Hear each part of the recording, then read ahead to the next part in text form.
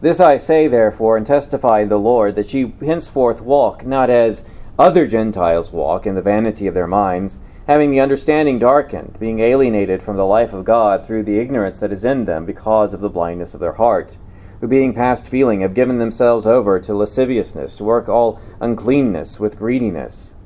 But ye have not so learned Christ, if so be that ye have heard him and have been taught by him, as the truth is in Jesus, that ye put off concerning the former conversation the old man, which is corrupt according to the deceitful lusts, and be renewed in the spirit of your mind, and that ye put on the new man, which after God is created in righteousness and true holiness. Now, I would suppose that most of us have a rather ambivalent approach towards change. We hate it, mostly because we recognize that it entails some element of loss, at a minimum, a loss of comfort. We don't like change. The old adage about how many pastors does it take to change a light bulb? And the answer is change. We don't change.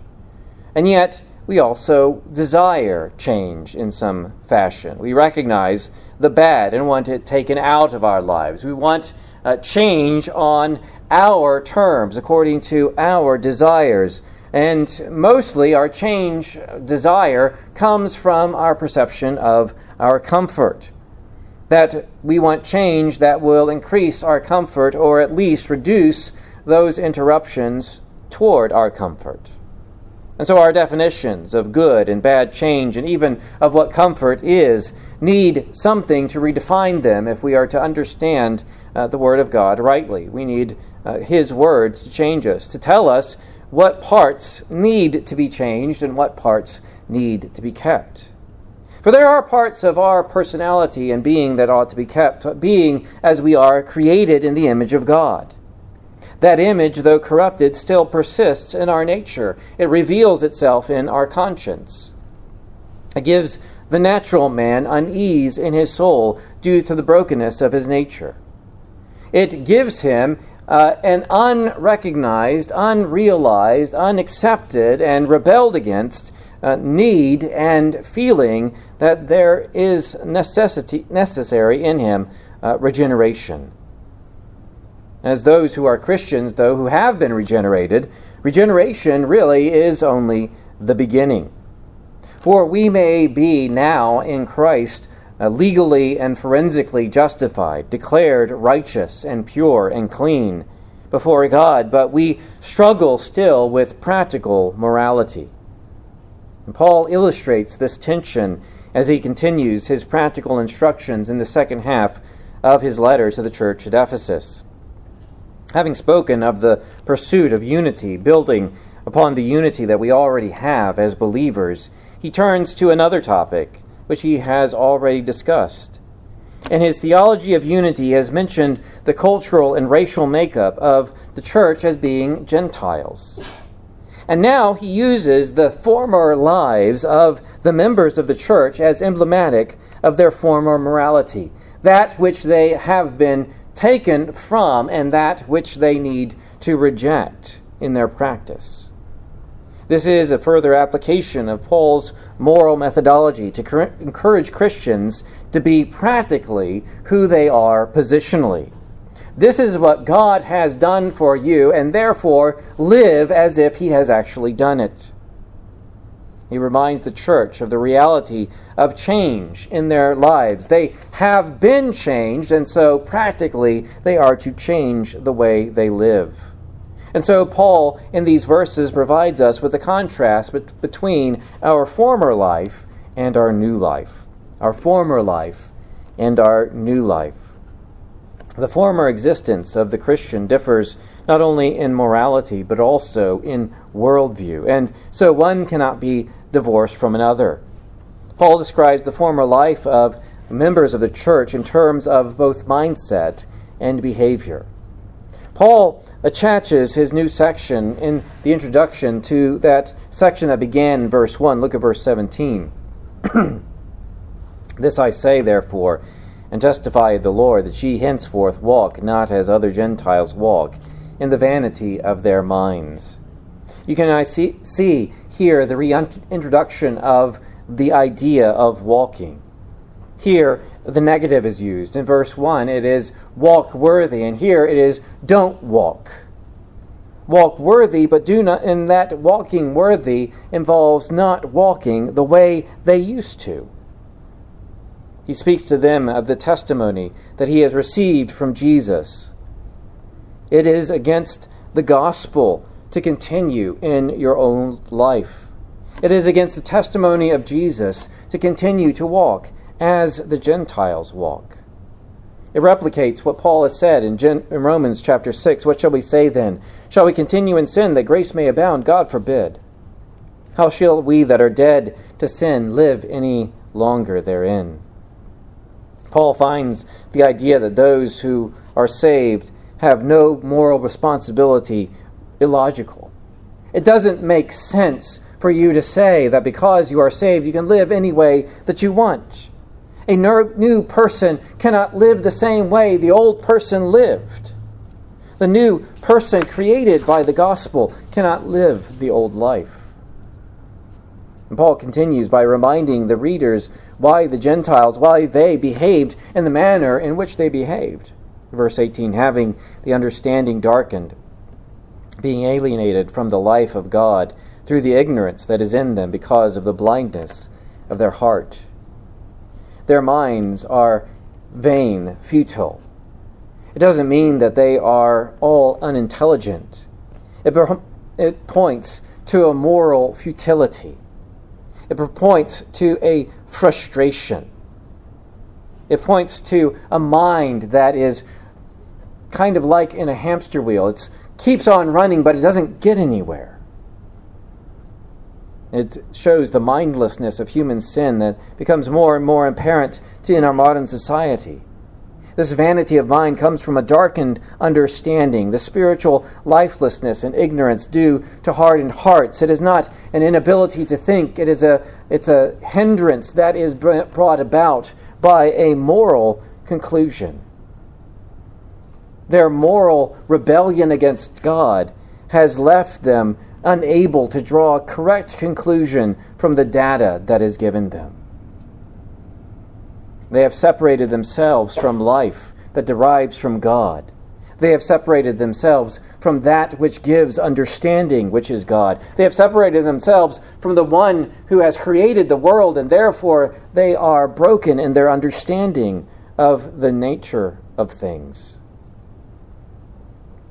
Look at Paul's description. It's not a lack of intellectual energy or effort.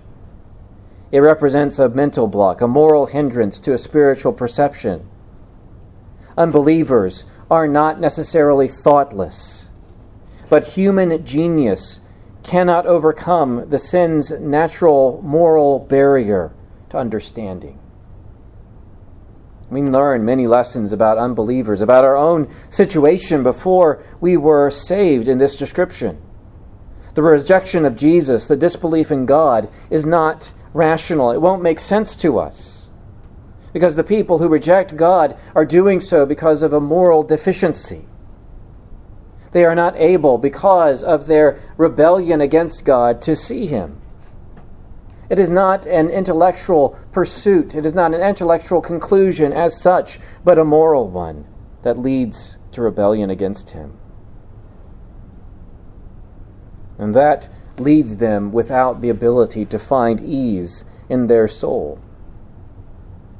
When you are looking for soul ease from any answer but the correct one, you have fundamentally broken your ability to understand anything. How can you hope to correctly infer any proper axioms about life if your fundamental basis is flawed? How can, if the fundamental premise of the unbeliever is untrue, that there is no God, that He is the only authority for truth and right, how can any of his moral arguments be sound? How can his soul logic ever work? How can he have any conclusions that equate to the world around him outside of his what the Van Til calls borrowed capital? The fact that the natural world and God's revelation are so unescapable that he has to come to grips with them. with such a broken understanding, is it any wonder that we see in the world so many people getting life wrong? Wickedness and folly are close companions. That's not my words, that's the word of God. The fool hath said in his heart, there is no God. Ignorance and immorality walk together. It doesn't mean that immoral people can't be very intelligent or that simple people might be moral. Rather, it ought to change our estimation of what wisdom and folly really look like, what intellect and knowledge really are. Understanding isn't judged solely by intellectual content. A mind full and understanding lightened is determined by whether or not the knowledge of God forms the foundation of one's thoughts and life. This is who you were. You remember the futility of your mind, Paul is saying to the Christian church. You remember how your understanding was darkened. You remember the blindness of your heart. And Paul continues by describing the behavioral consequences of this morally bankrupt mindset in verse 19, who being past feeling have given themselves over unto lasciviousness, to work all uncleanness with greediness. That callousness has numbed their sense of conscience. The immoral have calloused hearts. It is as if there is feeling there, but not much is felt. It's less is felt. Think of a feather on a calloused hand. You may be able to still feel it, but very slightly. And the more calluses, the further you go, the more and less you are able to feel. That is how the unbeliever's conscience senses the guilt of sin. It may be there, but it is so weak as to be ignored easily. And with that desensitization of heart, is it any wonder that humanity descends into greater and greater examples of evil? Paul uses 3 nouns here that are joined by prepositions. The nouns are translated lasciviousness, uncleanness, and greed. These nouns are often used as indicators of sexual sins. They differ in their application. The first noun indicates the flouting of societal convention. In the past, we would have connected this to rather sins that even now seem to be commonplace, promiscuity and the like. In the past, this was the socially unacceptable sin, and sadly, we can no longer say this. Those who practiced this sin in the past were flouting the standards of society. And now we have a month in which we express pride in sins that past generations considered unmentionable, even in a coarse society. And we clump them all in together in letters. In the second noun, the works of uncleanness indicate the sins that defile the body. Lasciviousness, secondly, uncleanness. Paul writes in 1 Corinthians 6:18, flee fornication. Every sin a man doeth is without the body, but he that committeth fornication sinneth against his own body. Paul is clumping these things together. This is how far man goes in the blindness of their lives. They not only go into sins that should have been societally unacceptable, even further and further away from what is even sinful society accepts as appropriate behavior. But they do so in defilement of their own bodies, in defilement of their own being. The final noun may function with the others. That these sins not only flout societal conventions, they not only defile the body, but they have an inability ever to be content. Lasciviousness, uncleanness, and greediness. They are sins that flout societal norms. They are sins that defile the body. They are sins that never can be satisfied. Proverbs 27:20, hell and destruction are never full, so the eyes of men are never satisfied. Romans 1:32, who knowing the judgment of God, that they which commit such things are worthy of death, not only do the same, but have pleasure in them that do them. Not only are we unsatisfied with our sin, but we are so unsatisfied that we want to gather around us other people who are unsatisfied with their sins. There is a gluttony, there is an addiction here that these sins have as a part of them. Does this not describe the world around us, a world filled with people doing foolish things? Smart, intelligent seeming people unable to live joyous and happy lives.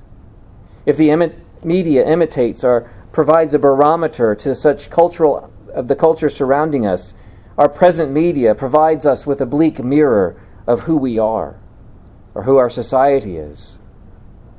Does not the behavior of the world match Paul's description? We see people sinning against the societal norm. We see them defiling their own bodies. We see them completely dissatisfied with their present depravity and lusting for more and greater uncleanness.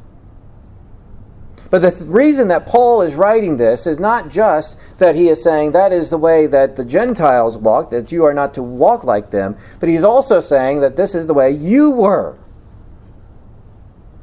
And there is something about ourselves that still clings on to these realities. Do we not see our own flesh governed by this kind of structure? This illogical, societal norm breaking, own body defiling, unsatisfiable structure. This is what we were before Christ saves us, and this is what we are when we sin. Sin is not wise, it is not right, it is not ennobling, it is not logical. Sin enslaves us by its addicting power. It comes from the broken part of our existence. It is a part of our former life, but we need to be governed by our new life. In contrast to the old manner of life, the members of the church have learned something about their new nature. There is a class into which every Christian must enroll. It is the class of learning Christ. For that class in learning Christ teaches us how to live Christ. Paul interrupts his description of the church's former Gentile life to insert a change in that existence. But ye have not so learned Christ. It's almost as if here in verse 20 we see a copy of what Paul says in chapter 2. But God, who is rich in mercy, when we were dead in trespasses and sins, have made us alive in Christ. And here it is a practical reality. But you who once were these people, with your understanding darkened, so enslaved to sin, have not learned Christ this way. It is the great change that God has brought into the life of every believer by his majestic electing love. You have not learned Jesus this way. Paul uses the name of the Savior as the name of the class or a subject. You can use this language. He can use this language because it reflects the totality of the Christian's experience. It's a change of nature that occurs in Christ. It is not just a one-time event that has no effect to it. You have learned Christ. You are united to Christ. And that united to Christ requires a learning that progresses throughout your entire existence. Paul does not doubt the church's understanding of it in the next verse 21. If it be so that ye have heard him and have been taught in him as the truth is in Jesus. Instead of if it be so that, it should probably be translated as inasmuch as ye have heard him. They have heard him. They have understood him. The idea of hearing here is more than just basically an auditory sensation, but a hearing in order to obey. The church has had the Spirit break through all of that darkened understanding, correct all of that broken mindset, rush through all of that misunderstanding that is moral in its nature, and given them an understanding that is from God. The church has been taught the very nature of Christ and their union with him. There probably is no overt meaning in the change of words from Christ to Jesus. Perhaps only Paul is here reminding the church that Jesus was the promised and anointed Messiah. The historical truth of Jesus as the Messiah is the foundation of the Christian faith. The rest of this passage requires some decisions about a controversy on its interpretation. The text includes three infinitives: to put off, to be renewed, and to put on. Verse 22, this is what they have been taught, the truth that is in Jesus, that you put off concerning the former conversation, the old man, which is corrupt according to deceitful lusts, and be renewed in the spirit of your mind, and that ye put on the new man, which is after God, is created in righteousness and true holiness. These are the three things that are infinitives, are to put off, to be renewed, and to put on. Now, two of them are in the aorist and one is in the present. And these present and past ideas are difficult concepts in the Greek and often refer to other aspects. Putting on and putting off are often understood as punctiliar things. You put off something and that doesn't have much continuing effect, and you put on something you don't think of that as a continuing action. But renewing sounds to us like a continuing action. That's probably why it is in the tense that it is in. But even more debate concerns the use of the infinitive. Is this what we have learned in Christ that he has done to us, or is this Paul's way of encouraging us to do these things? Because you can use the infinitive in Greek to be a commandment. And while both are probably true, and maybe both were in Paul's mind, the context seems to indicate that the teaching was foremost over the imperative, that this is what has happened to you. That this is what you have received from Christ in the gospel. The church was taught that in Christ they have put off their former manner of life, their old nature, the thing corrupted by their lying desires. Paul repeats this in 2 Corinthians 5:17, therefore if any man be in Christ, he is a new creature, old things have passed away, behold, all things have become new. I'm reminded of that great part of the Voyage of the Dawn Treader by C.S. Lewis, or Eustace T. Scruggs, a great name for a villain that you might think of in any book. Scruggs is brought into the land of Narnia, and he's not a nice little boy. Instead, he is taken throughout and complaining throughout the entire book until he goes to this one island as they are traveling from island to island in this boat, the Voyage of the Dawn Treader. They go to this island that is occupied by this dragon, and I love the description that Eustace goes and finds the dragon's hoard and covets dragon's gold, thinks dragon's thoughts, and guess what? In the morning, in a magical place, he becomes a dragon. And that poses a problem because he can't accompany his friends in the boat anymore because he's a dragon and they can't put him in the boat. And so what is he to do? He must not be a dragon anymore.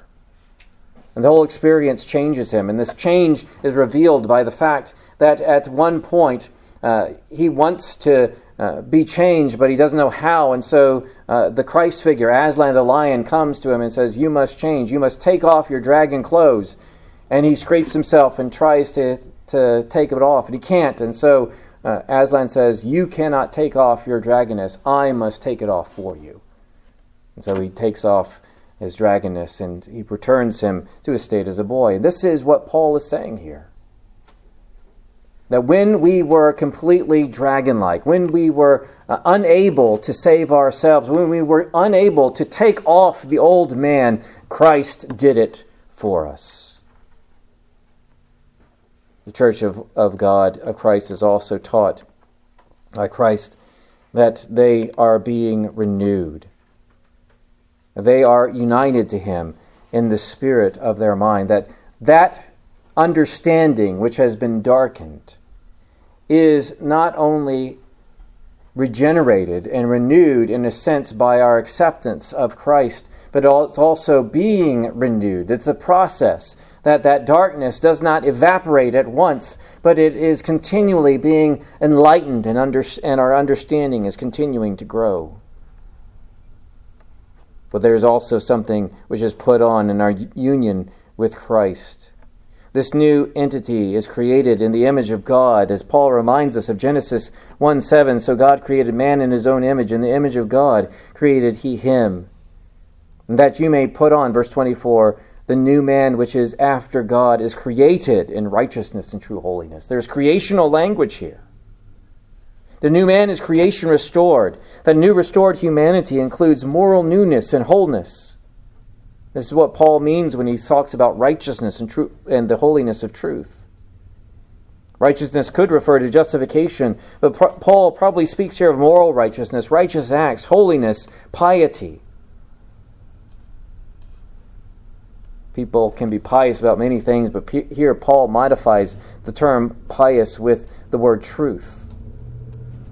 The man who has been changed and restored to God's image does righteous deeds and exhibits true piety. He is pious in the truth and for the truth. The continuing event is the regenerated mind. It is that which God is still doing with us. Do you know this new man, or are you still trapped in the cycle of death that sin brings? Many pastors try to sell you Jesus. I don't try to sell Jesus. I present him. If I be lifted up, he says, I will draw all men to me. And only those who the Holy Spirit has opened their eyes and shown them the misery of their condition will change. Only those who the Holy Spirit gives understanding of their folly and the inescapability of their depravity will desire the change that Jesus brings. For he surely brings change and a new nature. He makes us who we were created to be. What needs to change about us is not our environment, our bank balance, or our relationships. What needs to change about us is not our jobs, our families, or our physical condition. What needs to change is our alienation from God caused by sin. We need to learn Christ, the truth that is in Jesus. For Jesus is God made man, who lived perfectly obedient as the new man, who died to pay the penalty that sin deserved before a holy God, who rose from the dead to promise the resurrecting ability for us to live after his new man. Do you believe that what Jesus did, he did for you? Will you turn from your sin and learn Christ? In Colossians, the parallel letter to this one, Paul uses a different idea of putting off and putting on. There, he instructs the church to put off sin and to put on holiness. And that is a perfectly acceptable interpretation and application of this passage.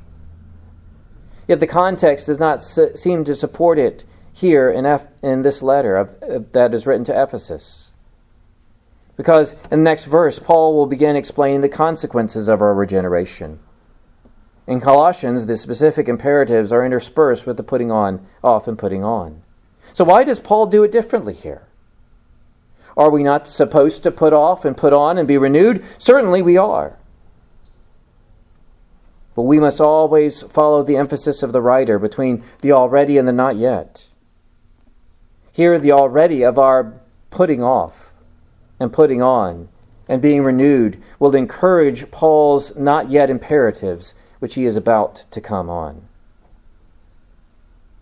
Before he talks about exactly the specifics of what it means to put off and put on, he wants to encourage us that because of the gospel, God has already taken off. He has already renewed. And he has already put on. He wants to inform us and to press it upon us. You are not who you were. He's not saying you need to not be who you were. He is saying you are not who you were. You have already begun to put off, to put on, and to be renewed, and therefore continue in that. It is not as if God saved us and then said, all right, here's the rule, put off, put on, and renew. He is saying, I saved you, I've already taken off, I've already renewed, and I've already put on, continue in that which I've done. You are different. You don't have to become different now that you are saved. You are different now that you are saved. Walk like it. Don't use that old nature as an excuse for evil. It's not who you are anymore. Don't be okay with sin. Be dissatisfied with its foolishness. Be ready to confess and to recover the joy that is given to you in Christ. And it's at the Lord's table that we remember how we have learned Christ. We see the truth in Jesus. We see the broken body and the shed blood, and we remember how his Spirit has taken off the old man, renewed our minds, and put on the one who was sacrificed for us. The table reminds us how we ought to continue the work of putting off and renewing and putting on as the Bible commands. We were enslaved to sin, but the body and the blood broke the chains that we may put off the old man and his ways. Our minds were blinded, but the body and the blood erased our moral deficit and our understanding and gave us eyes to see. We were dead in sin, but the body and the blood and the resurrection made us alive and put on Christ. So let us resolve to be that people today. Let us pray together.